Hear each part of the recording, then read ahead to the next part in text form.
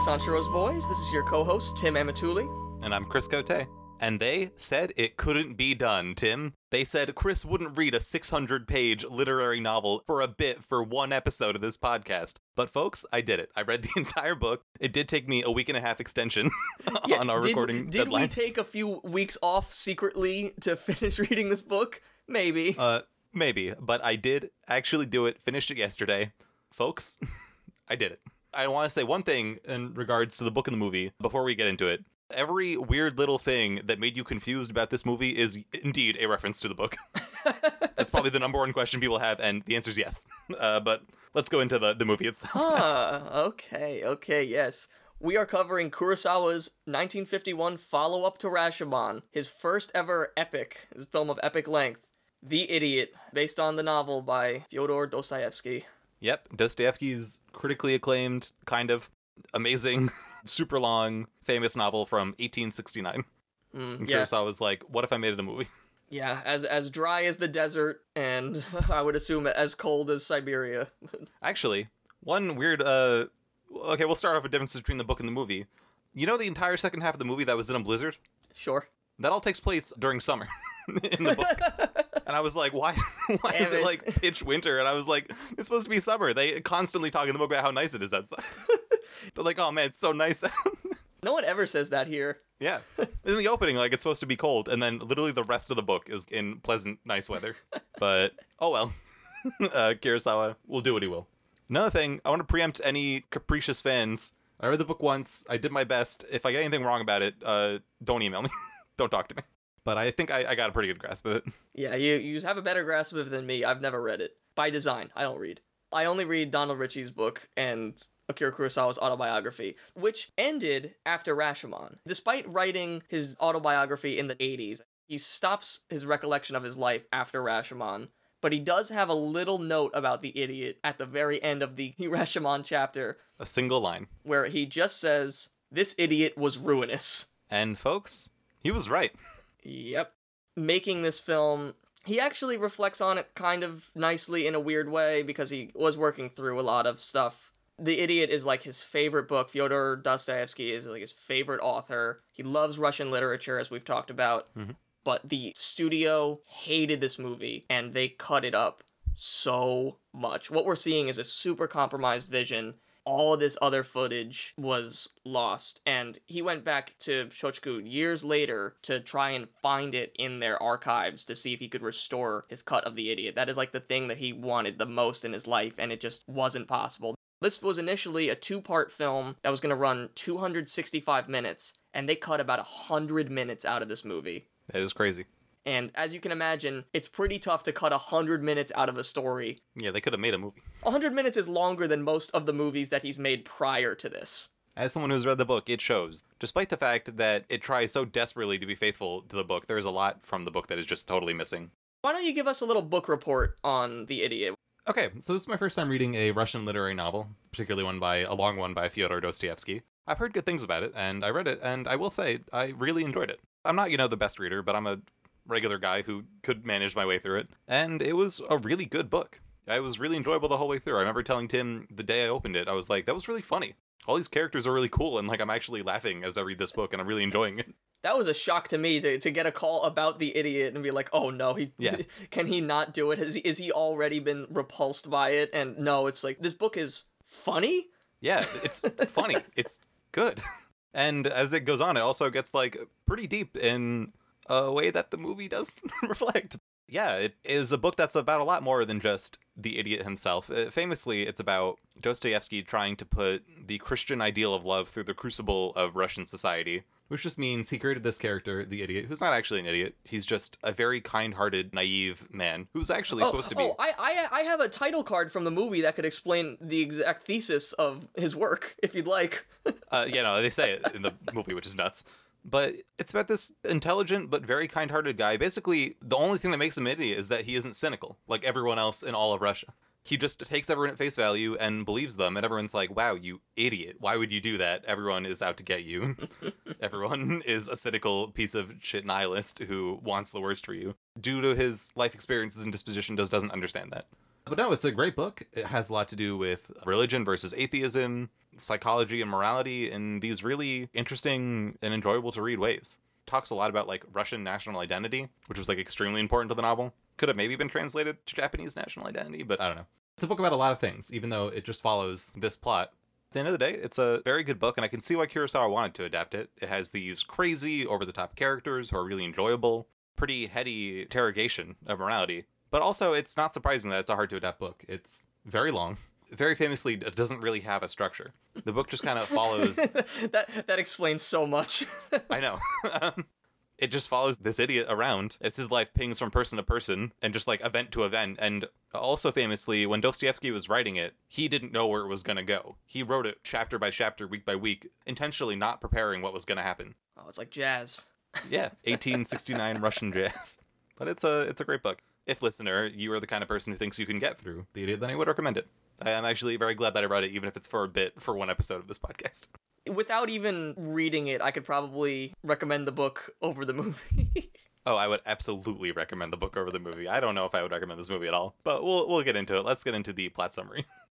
Kinji Kamada, a Japanese prisoner of war afflicted with epileptic dementia, returns home to Hokkaido on a train where he meets Denkichi Akama. He is on his way to visit the Ono family, who he shares some relation to.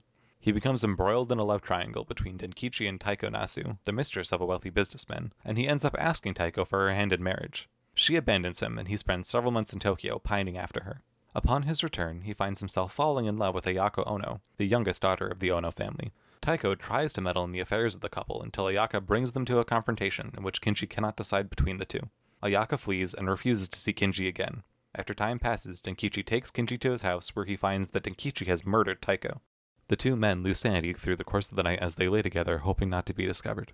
So that is what happens in this movie, and indeed that all does happen in the book with different names and different locations. This film does have a lot of characters. It doesn't have nearly as many characters as the book, and in fact I think that's one of the weaknesses of the film. Oh, really? The ones it does have, Kinji Kameda, who plays the idiot himself, who is based on the character Prince Mishkin, who has a longer name, Lyoev something Mishkin. Every character in this book has 3 names, and they use any one or two of them at any given time to refer to them. And then some have nicknames of one of the 3 names that they will also use, without ever mentioning that that's their nickname, or anything like that. Oh my god. Yeah, so if you thought it was rough in this movie, you have no idea. Oh, it's rough in this movie. There is like 2 of every name. Akama and Ayako, Kameda and Kayama. Which doesn't happen in the book. I don't know why he gave them paired names. I guess to further show that they're related in some way, but he didn't get that from the book. That's his own invention. So there's Denkichi Akama, who is based on the character Rogozhin, or Rogozin. I'm not entirely sure I'd say it's a Russian name. Then there is Taiko Nasu, who is based on Nastasia Filipovna, which despite having read that name 1,000 times, don't quite know how it's said. It wasn't an audiobook. And then there is Ayako, who is based on Aglia Ivovna, who is in the book one of 3 daughters of the family, but in the movie is one of 2. Then we have Ono, which is Ayako's father, who is based on General Epanchin, who also has the 3 names. Then there is Satoko, which is Ayoko's mother, who is based on Lizaveta Prokofyevna, which is one of my favorite names to read, even though in my head it just sounds like jazz. You can see why they changed the names. Tahara, who is based on Tatsuki, who doesn't really matter. And then Matsuo Kayama is based on a character named Gavril Adranovich, and possibly also Yevgeny Pavlovich, but it's unclear. He's mostly based on Gavril. Oh, so he's 2 characters in one, kind of? Yeah, they keep giving him, well, actually he's 3 or 4. Oh my god. But he's mostly based around one character, and then every time a character is missing, they just put it on him, as I'll explain. Yeah. And then there is Takako, who is based on a character named Varya, also Adranovich, the sister of Gavril. Okay. So that's just a few of the characters. Characters missing are Lebediev, Ippolit, Dodorenko, Keller. All these are really important characters to the novel that are just not in the movie. But whatever. That's what we got. And it's still a lot of characters, and it's still confusing. One of my biggest compliments for this movie is the absolute all-star cast that we have here. This is Kurosawa's Avengers, essentially, of just every good actor he ever worked with all combining together for this. So Kameda is played by Masayuki Mori, who was the husband in Rashomon, so it's nice to see him get more of a leading role, where he's more active rather than just being tied to a tree the whole time. Toshiro Mifune shows up again as Akama. Setsuko Hara reprises her role as the Joker, which is accurate, as Taeko, and Takashi Shimura shows up as Mr. Ono. We have a lot of really great talent in front of and behind the scenes. One of the compliments I do have for the film is that it was actually excellently cast. All of these actors fit really well for the roles they were put in, with one exception, which is Minoru Shaiki, who plays Matsuo Kayama, based on Gavril. He does, like, not fit the role at all. That guy is supposed to be very intelligent, very narcissistic, but, like, a very, like, capable, forward-thinking, bright guy. Oh, he wasn't written as a simp cuck. He kind of is, but, like, not the way he shows up in the movie. He's, like, a very conniving, intelligent, narcissistic man in the book. The guy does not get it across. He just looks dumb. He just kind of looks like he's being led around by the nose. He absolutely has his own motivations. He knows what's going on. But everyone else was actually very good in the role. They very much so fit what you'd think of. Good. Takashi Shimura is great as the father. The daughter is wonderful. Even Prince Mishkin Kameda is good. I think they kind of mess his character up. But, like, it's not his fault. He does a great job with what he's given. Or maybe they didn't and we just lost it somewhere in those 100 missing minutes. Maybe. The only way they messed him up is through omission. Okay, that's maybe the big thing about the film that I want to get into. The thing about Prince Mishkin and the thing about all these characters is that even though he's an idiot, he's very intelligent and very eloquent and well-spoken, and he spends the entire book talking. This is a book that's, like, entirely based around dialogue. There's so much dialogue all the time. All they do is talk, and they talk about all these crazy subjects and these themes, and all the themes that the novel has are actually elaborated in conversation between characters. And that just, like, doesn't happen in this movie. There's a few, like, important conversations, and other than that, it's, like, nothing. So Mishkin does, or not Mishkin, sorry, I'm gonna have the tendency to refer to them by their name in the book.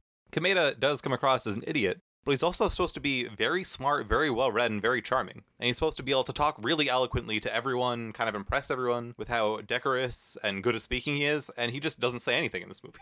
That whole trend follows where they just didn't have enough time to have all these conversations where you get to know all these characters, and so all the characters felt super underdeveloped. And so did all the themes. That's the biggest thing. I was like, everyone keeps saying, oh, he's actually really cool and intelligent. I'm like, where? We don't see it. He just looks like a simp.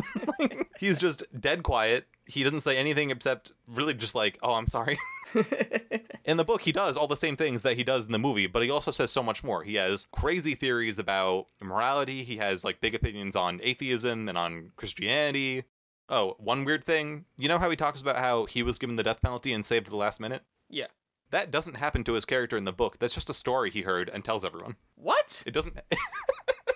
Wait a minute. Happen to him. Wait, so why is he He's just quote epileptic. unquote idiot then? He just had epilepsy, maybe from inbreeding, but, like, oh my god. he doesn't have epileptic dementia. He just has regular epilepsy, and he had it really bad when he was a kid. So he gets sent to a sanatorium, but he's otherwise completely okay. So he's not a prisoner of war? No, he was just like a prince, like a rich little kid. Did Prince Mishkin even go to war? Never. No. Oh my god. He's just like a sensitive fancy lad who was, like, really epileptic as a child, and then his parents died, so he got shipped off through, like, a wealthy patron, not through his own parents' money. He was never a prisoner of war. He does talk about the situation in which someone gets sentenced to death and then gets commuted, because that actually happened to Fyodor Dostoevsky himself. Right. I had heard about that. But it doesn't happen to Prince Mishkin at all. He just thinks it's really fascinating and tells everyone he meets about that story. So it's super weird in the movie when he was like, that was me. That happened to me, and that's what made me an idiot. Wow. Which is not, like, at all his backstory in the book. In the book, he just was a prince with, like, a bad epilepsy, so he kind of grew up outside of society because he was too epileptic. Society strikes again. So he just, like, doesn't learn manners, and he doesn't learn the cruelty of society because he spent too much of his childhood as this sick kid. He doesn't have, like, dementia in any way. He is just kind of this feverish, sensitive, intelligent young guy who's very naive because of his weird childhood. But yeah, so major difference. Very weird. Differences are expected, and it sounds like the novel itself is very much about Russian society, so by transposing it to Japanese society, it's obviously going to be changes, and maybe there should have been more changes in actually examining Japanese society. I think that definitely would have made it better.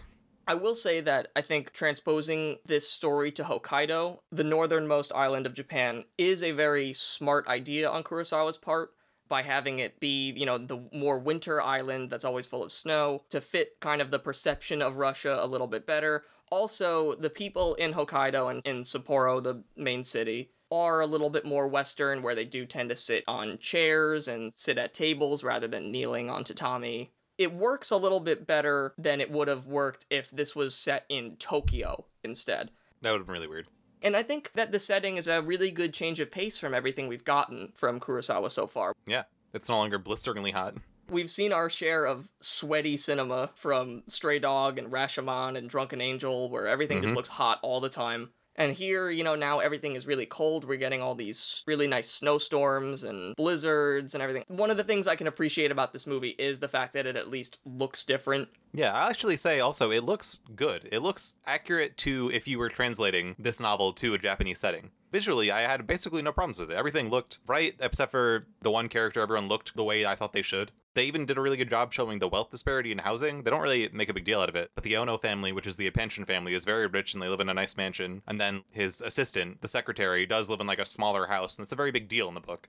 And it's very subtle, but they show it. Yeah. I mean, the Ono house is huge, even though I feel like we pretty much always see it from the inside and not really too much from the outside. You can just tell it's nicer.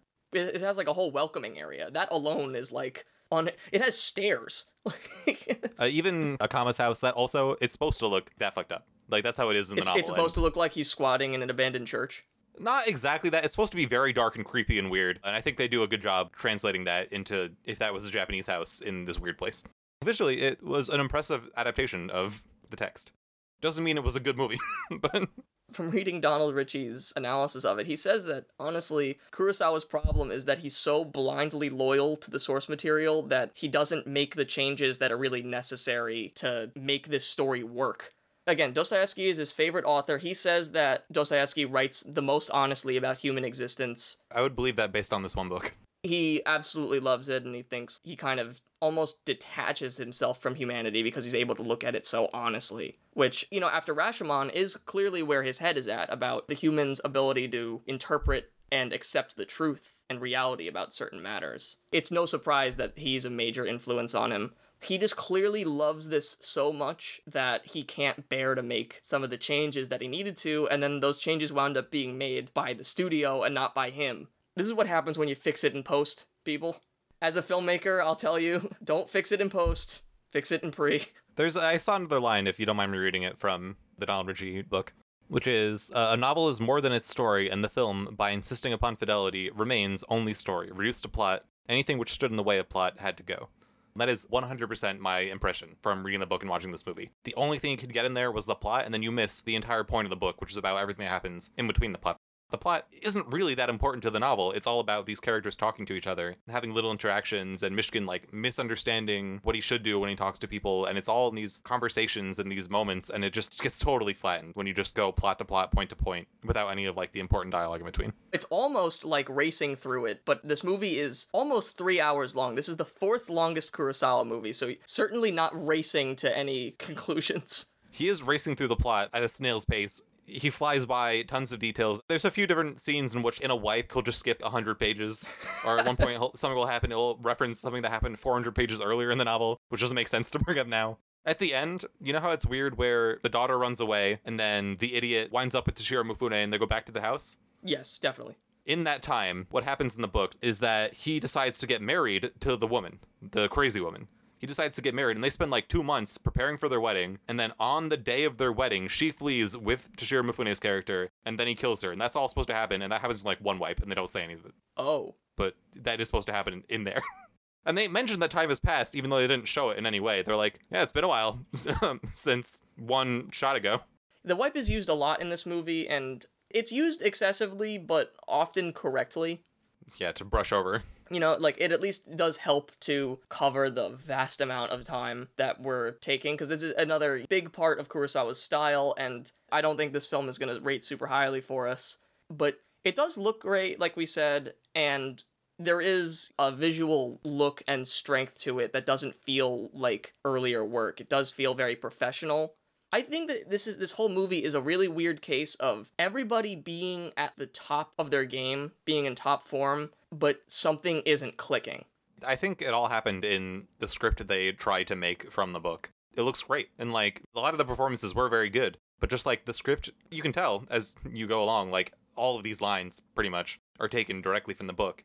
But because they just kept doing that, you don't get a script for a movie out of it, and it just doesn't come together.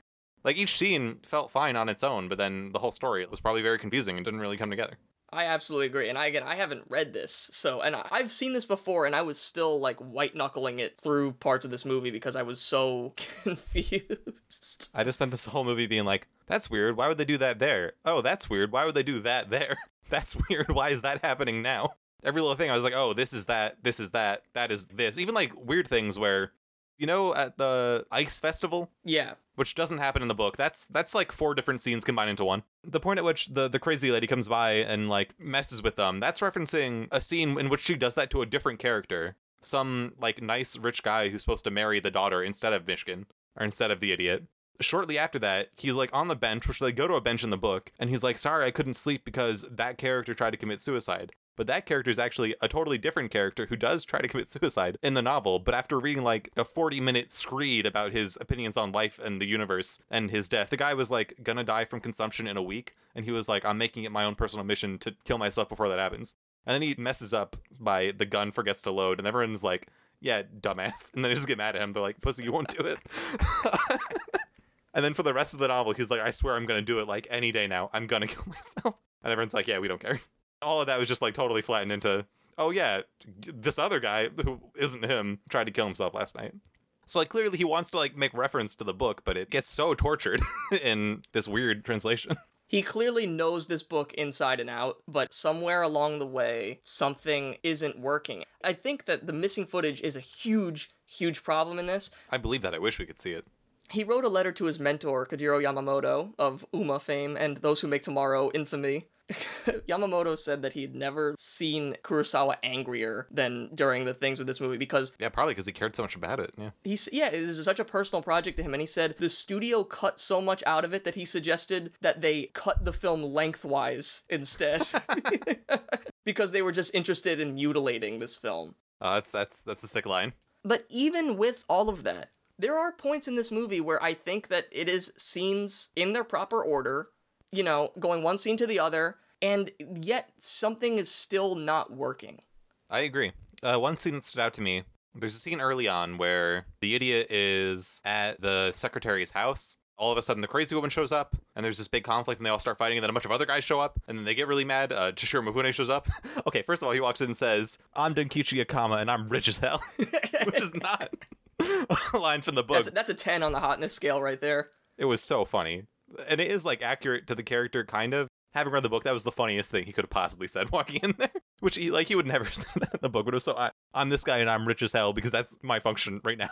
Thing about that, in the novel, that scene feels very naturalistic, even though it's crazy. Like, everything just keeps flowing one line to the next. There's a lot more dialogue in it, and it all feels very natural. And in the movie, it felt, like, extremely stilted. I was like, oh, this is all just, like, point. It feels very disconnected. I don't really know what's going on. This is a weird kind of setup for Kurosawa anyway, because his films are so much about action, but he's taken this book that is all about cold people sitting inside talking, and there's not a lot of movement, there's not a lot of action in the story. Sometimes he adds movement where there's none, and it makes it worse. I thought of, like, several times in which he adds movement that would not be in the book, and it totally fucks up the scene. It's just totally antithetical to the way that he's done a dozen other movies beforehand. You know, we're going to see scenes like that later on in other movies, but he gets better at it, and I think learns better ways of doing these sorts of conversations. I think he has so many different impulses going at the same time that are just not clicking. There's a scene in One Wonderful Sunday where the couple is talking inside, and over the course of the conversation, they get mad and angry and start crying, and then rain drips into a pan in the middle of the room, and it's this, like, crazy, really long scene, and that scene is, like, every single scene in the book. And he pulls it off really well there, but he just, like, it doesn't come together. He would have to do that every single time in the movie. The Dostoevsky influence is clear in retrospect on other parts of his work. Like, Drunken Angel is a bit like that. Ikiru and Redbeard are really like that. I'm actually excited to see Ikiru in light of having read a Dostoevsky novel. But I just was thinking, I was like, oh, you know, Ikiru is probably going to be a better version of the idiot. Oh, yeah. I do think that it is a style that is evolving, and he will do things like that again and do them a lot better. The beginning of the movie suffers from a lot of Sanshiro Sugata syndrome, where there are walls and walls of text. Oh, yeah, that was really weird. The first title card is one of the strangest things I've ever seen in a movie, because he essentially, you mentioned One Wonderful Sunday, I talked about in that, at the end of that movie, there is a fourth wall break, which is very uncommon for Kurosawa. I said, I don't think he ever does it again. I think he does it here through text. Technically, you could say that, absolutely, yeah.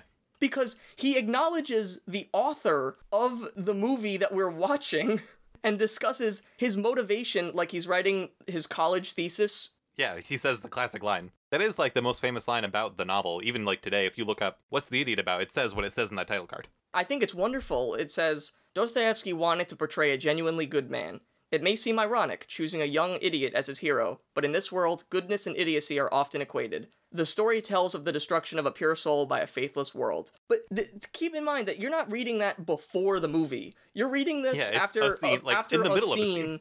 Yeah, in the middle of a scene. They're still on the train when it's done. Yeah, and it's so bizarre to have the filmmaker acknowledge the author of the story. It's incredibly weird. I read that and I was like, excuse me? It's a non-diegetic title card, whereas all the other title cards that come up are, I mean, even they aren't really doing things correctly because a lot of them are giving character background in the way that a book would. Well, actually, that's another interesting thing. This book never does what the title cards do. This book never says, the author of the book doesn't come in and say, this is the exposition. That entire opening, like everything you learn, even from the title cards about Rogozhin, you learn through conversation. They don't give you anything. Oh, I figured that. I think that these are all title cards written after everything is cut, and he has to explain everything. Okay, that makes sense. There is no way that this was the intention. Yeah, I was like, all this would be explained in conversation. It's just not there. Because I think every scene that did explain that stuff is missing. Yeah, I guess. There probably was a scene of Akama giving his entire background about how he stole the ring and how he's coming in to collect all this money. But because that scene got cut, because they said, oh, we can just turn it into a title card and explain all of it, and it'll save us like 5 minutes of screen time, and we need to cut 95 more minutes out of the movie. We need to cut an entire Rashomon out of the movie. We're just left with it, and it is so bizarre, and extremely bizarre. Later on, I mean, they introduce a lot of characters this way, and because so many characters have similar names, and this thing is just racing by to get us back to it, I am so confused. I paused and rewound the first act of this movie countless times because I couldn't keep track of who people were, what their motivations were, because I knew the answers are there because I could have read them if even if the title card was slower. Yeah. It's so quick that I literally did not have enough time to gather it. Luckily, that kind of stops later on, but in this first act, I mean, it is just a mess. The only reason I had any idea what was going on is because every time a character is introduced, I was like, okay, I know who that is. That is this name in the book. That is Gavril. That is Varya. And so I already know everything I need to know about them because I read the entire book. I would have no idea what was going on. I've seen this before, and I knew how I felt about it already, but I was like, there's at least hope that you, being fresh off the book, might enjoy it more because you'll be able to follow things easier. At least I knew what was going on. Yeah, I followed everything super easily. That simultaneously makes it, like, kind of a good adaptation, but also if it doesn't work on its own, that's a problem. No, it does not make it a good adaptation, yeah. You should not have to read this book in order to understand, like, the basic plot points of the movie. Read this enormous book. I think it's 578-page novel to get a 2.5-hour movie. I guess, a 4-hour movie that was cut down, but still. This is 3 hours that feels like 8 hours. Yeah, no, it's very plotting and weird. And they still miss so much. That was the weirdest thing. They would take so long to do something that, like, doesn't even happen. I just keep wanting to talk about the things that happen in the book. At the end, there's that scene where he looks between them, the two women that he has to decide between. And he takes a really long time to do it. Yeah. In the book, they're, like, screaming, and it happens, like, immediately. They're like, you better come with me. No, you better come with me. He's like, wait. And then because he says wait, she freaks out and leaves. But in the movie, it took, like, 3 minutes. And I was like, that's so weird. And what a weird use of time when you need to do other stuff. He spends, like, a really long time having the idiot freak out when he's worried that Toshiro Mifune is going to stab him. Which, like, I don't know if you understood that's what was going on. I knew that's what was going to happen. Yeah, it's a big world, but there's not actually a whole lot of people in it. Maybe that's because you said that a lot of characters are consolidated. So many. Even though Kameda is the war veteran, it's Toshiro Mifune that has the killer eyes. And there's no doubt that a weapon is going to end up in his hand. And that was actually well adapted. The book talks a lot about his eyes, and before the idiot even knows what's going on, that he's being followed, he was like, I keep seeing these eyes in the crowd, I don't know whose they are.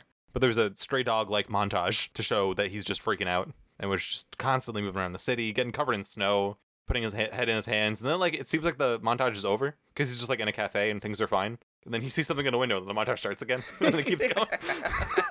I was like, this is crazy, and you're telling me they cut 100 minutes from this movie just to do this? The idiot is a tale of compromise here. I at least applaud that the movie starts us off right away with the idiot on the train, meeting Akama, and then they see the picture of Taeko.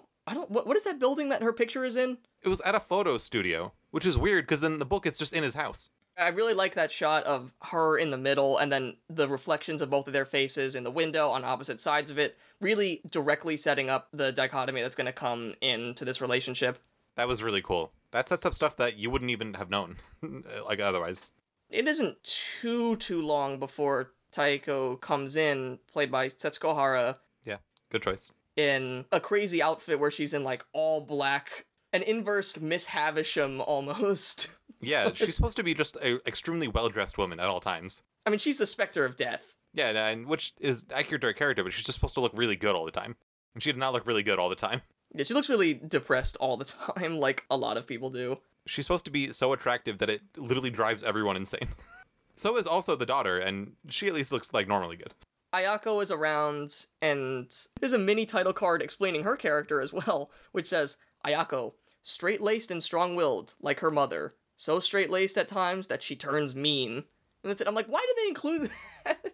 Yeah, you could just gather that from looking at her, from like watching the movie. I get that from her scowl that's almost always on her face. Yeah, you already met her, and she just did what the title card said that she is like. Yeah, it's not even in her introduction. It's like after like 4 scenes. It's after she already is mean because she's like her daughter. Yeah, the book makes a big deal about how she's like her mother, but yeah, like you could, I don't know, you could tell. Like, we meander through a lot of character introductions and everything, and eventually we get Taeko's party where she's supposed to accept the dowry for her marriage. Yeah, she's gonna give her decision about whether she's gonna marry this marriage of convenience and money. Yeah, because she is the mistress of Tohato. Yeah, okay. The listeners who have read the book, if there are any, are going to roast me for this. I didn't actually pick that up from the book, even though it's very obvious in the book. I didn't realize that she was being kept like that. And then when I saw the movie, I was like, oh, that makes like a lot of things make more sense. I don't know. You heard it here first. Superior adaptation. But I do drive it home a lot clearer by having every character be like, look at that mistress of that man. Yeah, I thought the whole point of the dowry was for it to be secret. Every single person knows about it. Yeah, it was a little weird. There's one fire line where it's weird in the movie because she takes very sincerely to the idiot telling her like how wonderful she is, where in the book she's like just very sardonic and annoying, or just like sardonic and like mean to him. So in the movie, you see the point where she's like, oh, my whole life has been ruined because that man did awful things to me. And everyone's like, oh, and then he like runs out. In the book, she never says that. It's all very cordial until the very end. She's like, oh, I wouldn't marry this idiot. I would never do that to a child. I don't like children. If you want to know someone who likes children, you should look at that guy. Like calling him out as a pedophile.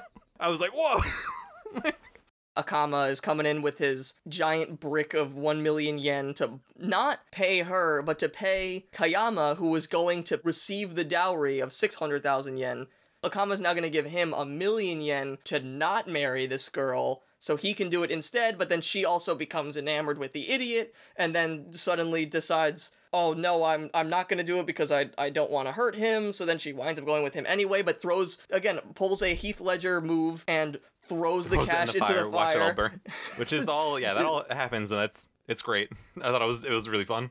I think that's the best scene in the movie, truthfully. Yeah. I think it's the scene where I understand the most and like feel the tension, and I find and honestly, any scene of just chucking that much money into a fire is always going to resonate a bit. So I found that to be a very impactful moment, and I think the performances, again, are really, really great, and I really like seeing Setsuko Hara do this. Again, this is her only other collaboration with Kurosawa besides No Regrets for Our Youth, and I love that he's giving her different roles than she would really be known for, like in Ozu movies or in Naruse movies. Yeah, this character's supposed to be crazy, and she does a good job. Oh, she is nuts.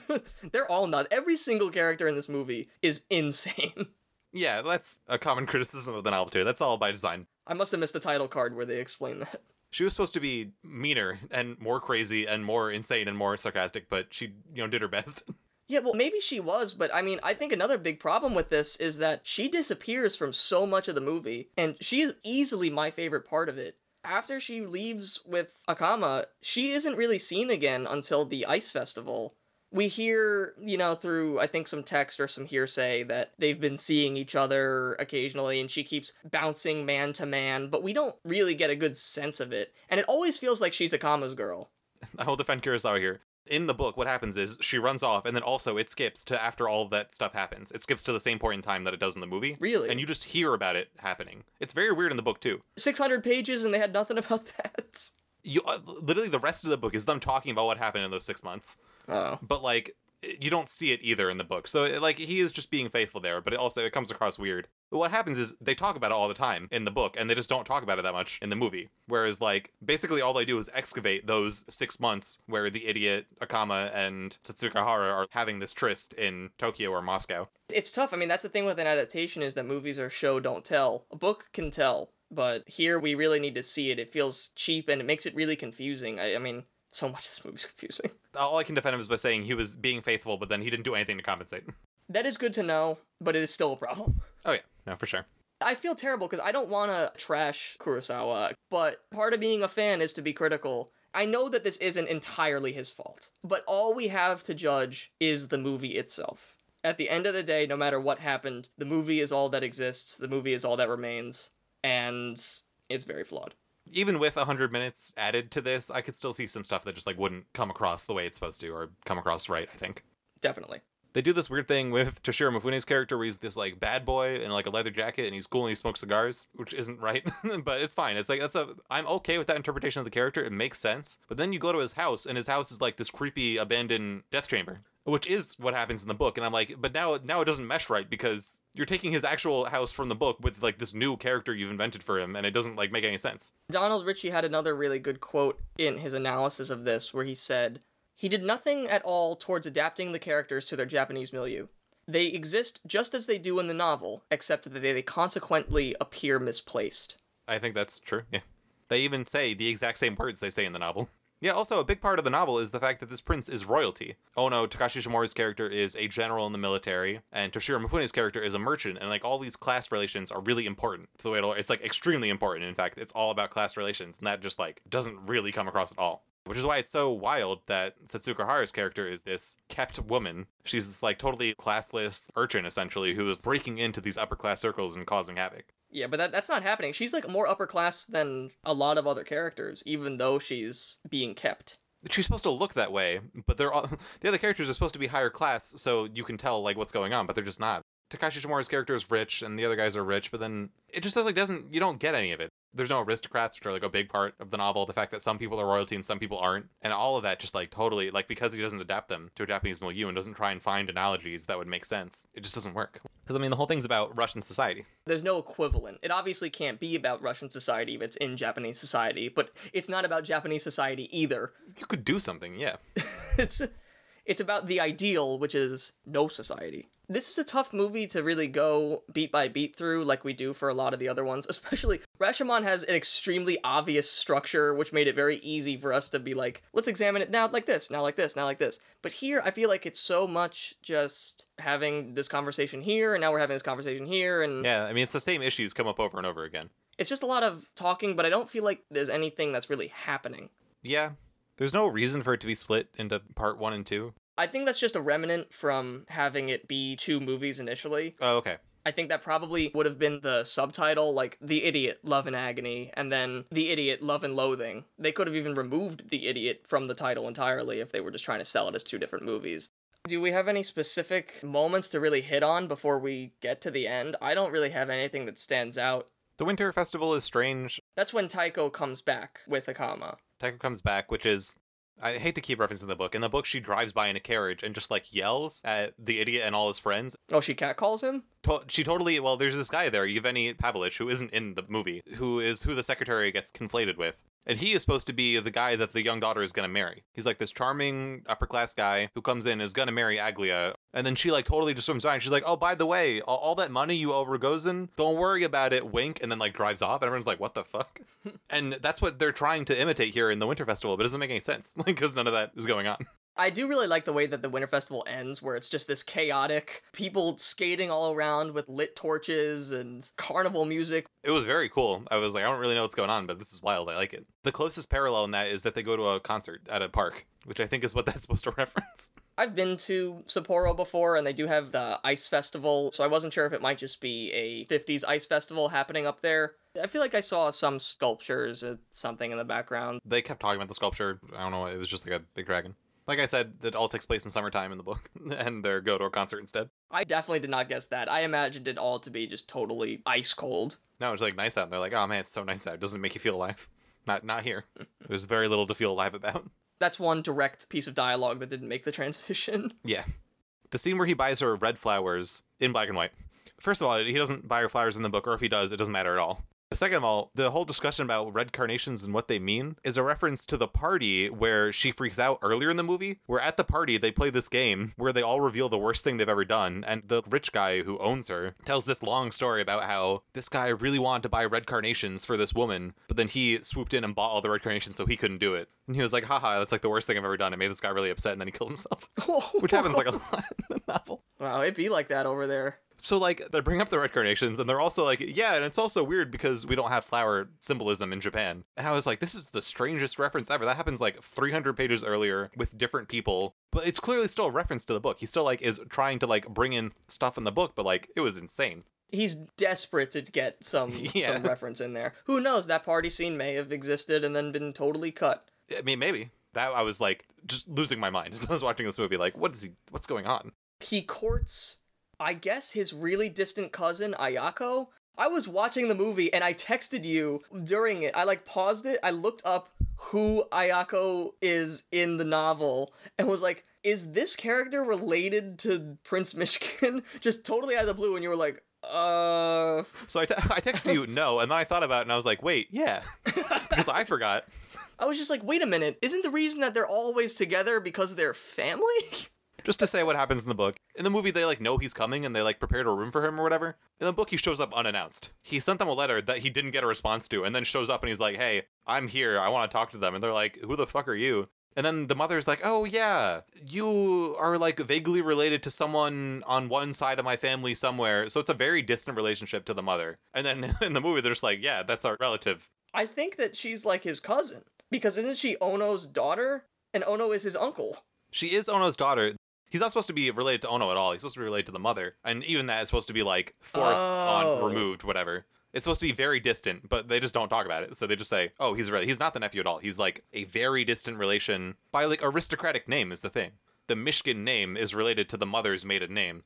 And you said something earlier about inbreeding. Was that was, like, his... That's not super implied. It's just because they're aristocrats. You don't really know why he's epileptic. You just know he comes from a very long and storied lineage in Russia that's now, like, out of fashion. Like, there's no one really left besides, like, him and the mother. They're, like, the only two left in this long lineage, and there's not really any money left or any prestige, but they used to be really important. And he's just like, he's epileptic and his parents die early on. He's kind of courting her after almost being killed by Akama. I feel like that assassination attempt shocks him into loving his cousin. You could say that. It definitely shocks him into an epileptic fit. They spend time together before that. It kind of just seems more like a friendship. Actually, you know what I will say? The movie does a better job showing their courtship than the book, because in the book, they're just kind of in love at some point. And, well, I don't know.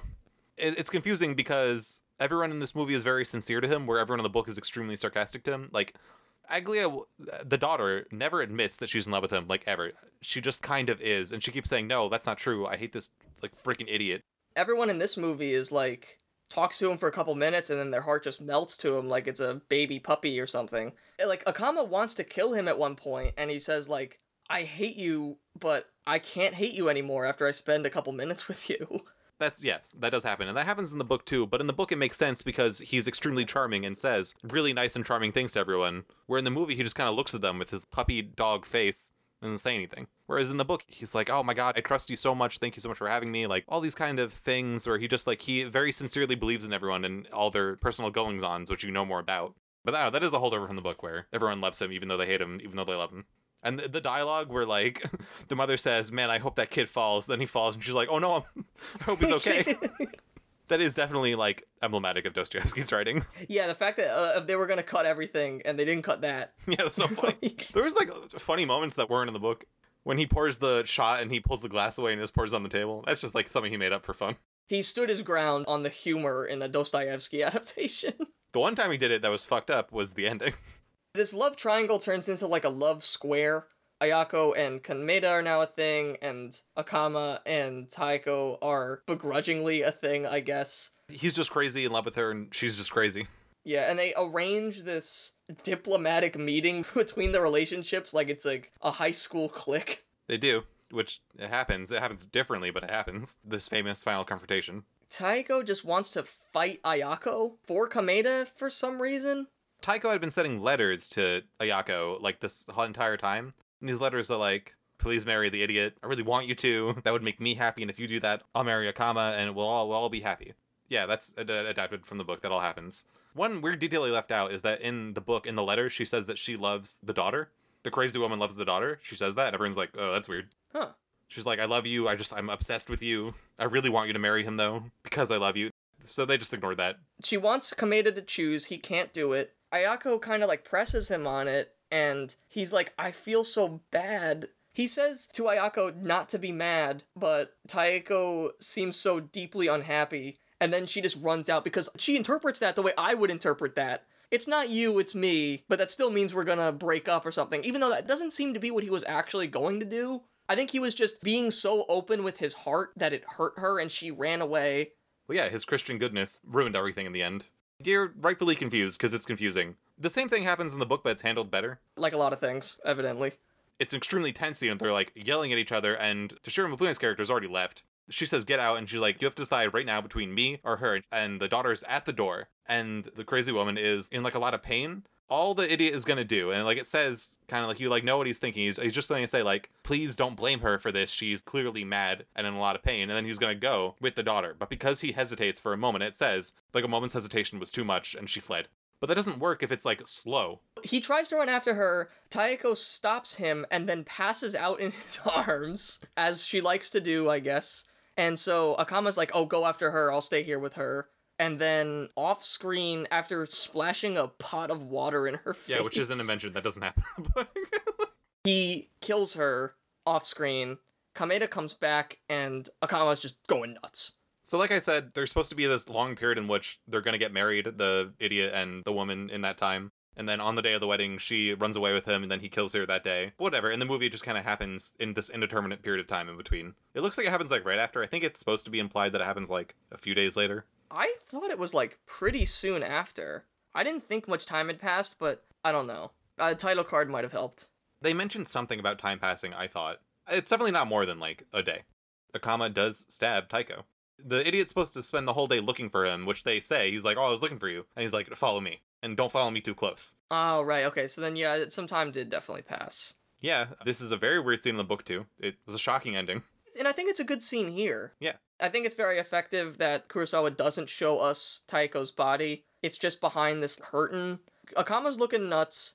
Kameda comes in and kind of comes out looking just like him after he sees what the man has done to her. They both, like, I think make some sort of altar to her and wrap up in a blanket together in a beautiful shot. And would you believe that in Alexander Jacoby's A Critical Handbook of Japanese Film Directors, that is the frame he uses for Kurosawa? Oh my Man God. who has created some of the most iconic screen images ever. That is the one still that he chose out of his entire 30 filmography. Like, I can't believe it's not like Ikiru with the swing, or something in Rashomon, or a Seven Samurai frame, or the Ron temple burning, or anything. It's that. Yeah, especially now, like in context, it's just like, why? Actually, it's a very well lit scene. It's a beautiful frame, but in the grand scheme of things, if you're just giving a general overview of his work, this is the one that you're gonna show. I have like a lot of things to say about this scene. He like does little things that he didn't need to do to make the adaptation worse. The idiot asks, is she sleeping over there? And then Akama says, yeah. Whereas in the book he just says, is she here? And he's like, yeah, she's here. She's over there. Yeah, it's being phrased in a way that doesn't implicate it, but... Yeah, why would he say, is she sleeping?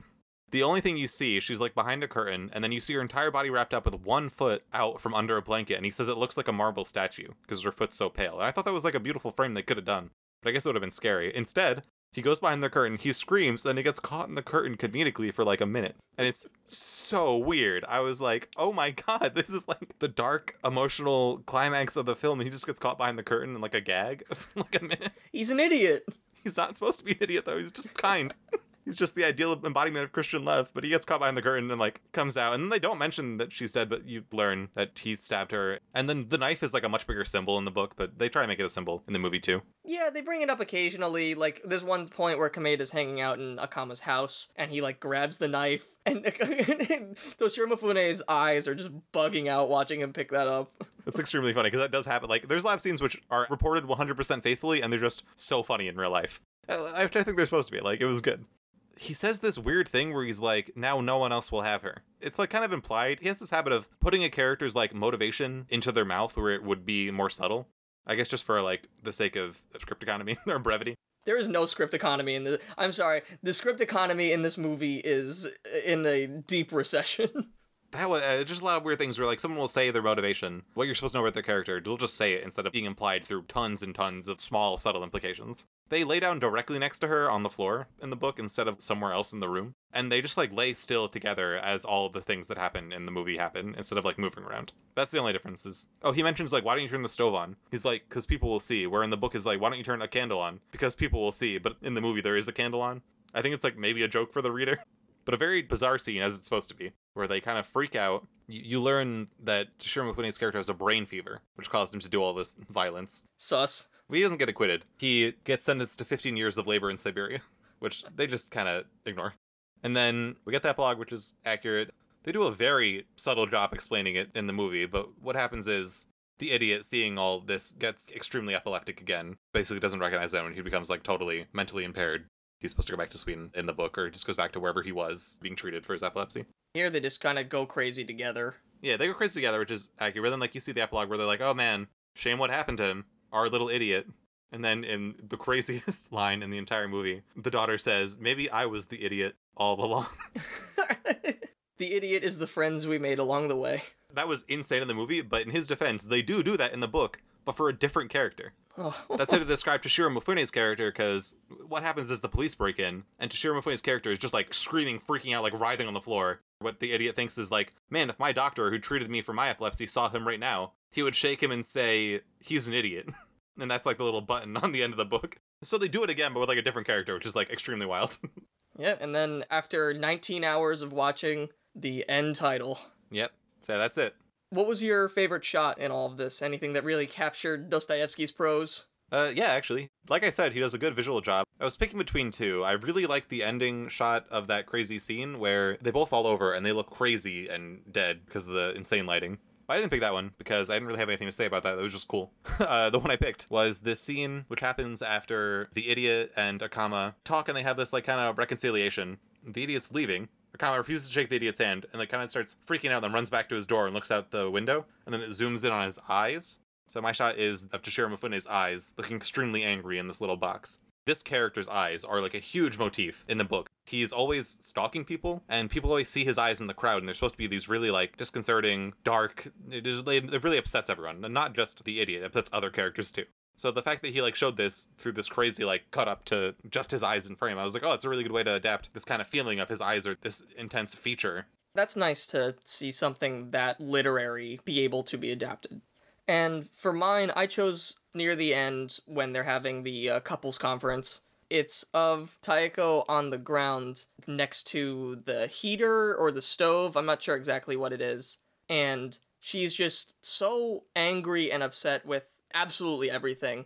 There's a point where there's a gust of wind and it sends air down the shaft into the fire and it makes the entire thing flame up and smoke. And it's such a nice externalization of her just simmering with anger. We've seen Kurosawa use all sorts of different weather techniques. I felt like even though we had a lot of snow here, I felt like there wasn't as much of it consciously. It just kind of felt more like the environment. But here, we're seeing him do it with fire, which is very cool. We've seen him do it with, I think, every element except fire. Yeah, no, that's a great choice. This was like the one frame I did already know from this movie, and I kind of forgot about it until the very end. I spent the whole time being like, this movie is well shot. Nothing is really standing out to me because there aren't really any crazy moves or anything. It's so much of it is just locked down in rooms. But this is a really nice little moment that sells everything. And I mean, this is what's going to cause her to die. Her seething anger has never felt stronger, I think, than in this moment. You know who else is burning hot? The Toshiro Mifune hotness scale. Toshiro Mifune is awful cold in this movie, wearing many, many coats. Yep, and here we will have some disagreement, but why don't you say your opinion on the Toshiro Mifune hotness scale for the idiot? I'll throw the 9.2 on just because he's always kind of dressed up like that, and it's kind of a dick. I wouldn't ever want to be around this guy. Okay. Like I said, I thought all the casting was good. I thought Toshiro Mifune did a great job in this crazy role of this crazy character. My one complaint, actually, was that he looked a little too good. I'm giving him a 9.7. I thought he looked really hot in this movie when he wasn't really supposed to. He looked really cool smoking cigars for no reason. He was wearing a leather jacket. He walks in and he says, "I'm a common, I'm rich as hell." And I was like, damn, he's like really good looking in this movie. Yeah, I take it back, 10.2. I think for our final ratings for the movie, if you couldn't already tell from however long this conversation has been, it's just a big whiff. Yeah, like, it really just is. Especially the fact that this is in between Rashomon and Ikiru, two of his biggest, most incredible films. And honestly, I feel like there's a lot of his movies where it's like one or two really great ones, and then it's one that no one ever watches or has really heard of. And I don't know if that necessarily always translates to them being bad, but I think just maybe ones that don't resonate quite as much or just aren't him at top form as he is for so much of the 50s and the first half of the 60s. This film, I think, gets by on a lot of technical stuff, because again, we said it's really well shot. I think the music is good here, and I really like the sound mixing. There's a few moments where, like, the idiot is telling his story, and where he's talking about the firing squad. Oh, yeah, and, you know, we, like, hear the sounds of, like, the guns go off and everything, at a poignant moment where he kind of gets shocked into a little bit of a stupor. There's a lot of good moments like that. There's a lot of good scenes sprinkled throughout this movie, and the cast is great. Any adaptation that does faithfully adapt its source material, even if it doesn't always work, I think being faithful is a big part of an adaptation. I do at least like to hear that so much of it is, even if it loses a lot of it, which was always going to happen. I mean, tackling a film like this is extremely difficult, and we'll see him tackle other amazing monumental pieces of literature and do it really successfully and totally knock it out of the park. But here, every artist makes mistakes, and unfortunately this is one of them. I'm hitting it with a 5 out of 10, 2.5 stars, 2 stars on your 4-star scale that I hate. Yeah, 2 stars on the 4-star scale. I will also say 5 out of 10 for editing purposes. Agree 100%. 5 on the strength of the acting, some of the scenes, and the cinematography, but just does not come together as a movie. Even with this being a rewatch for me, and this being an adaptation of a book that you now know and like, for you, it still isn't working for us. And that's just a shame, but you know what? We have a whole lot of other movies to pick from, and we got a better Dostoevsky movie next week with Ikiru, another one of his most important and greatest works. I love this one. I've seen it a lot. Always makes me want to cry. I'm extremely excited to watch this movie. We're really hitting a major streak, which I think we'll have a few interesting misses or not as good films, but we got a lot of greatness coming. So thank you so much for joining us for Sanshiro's Boys Book Club.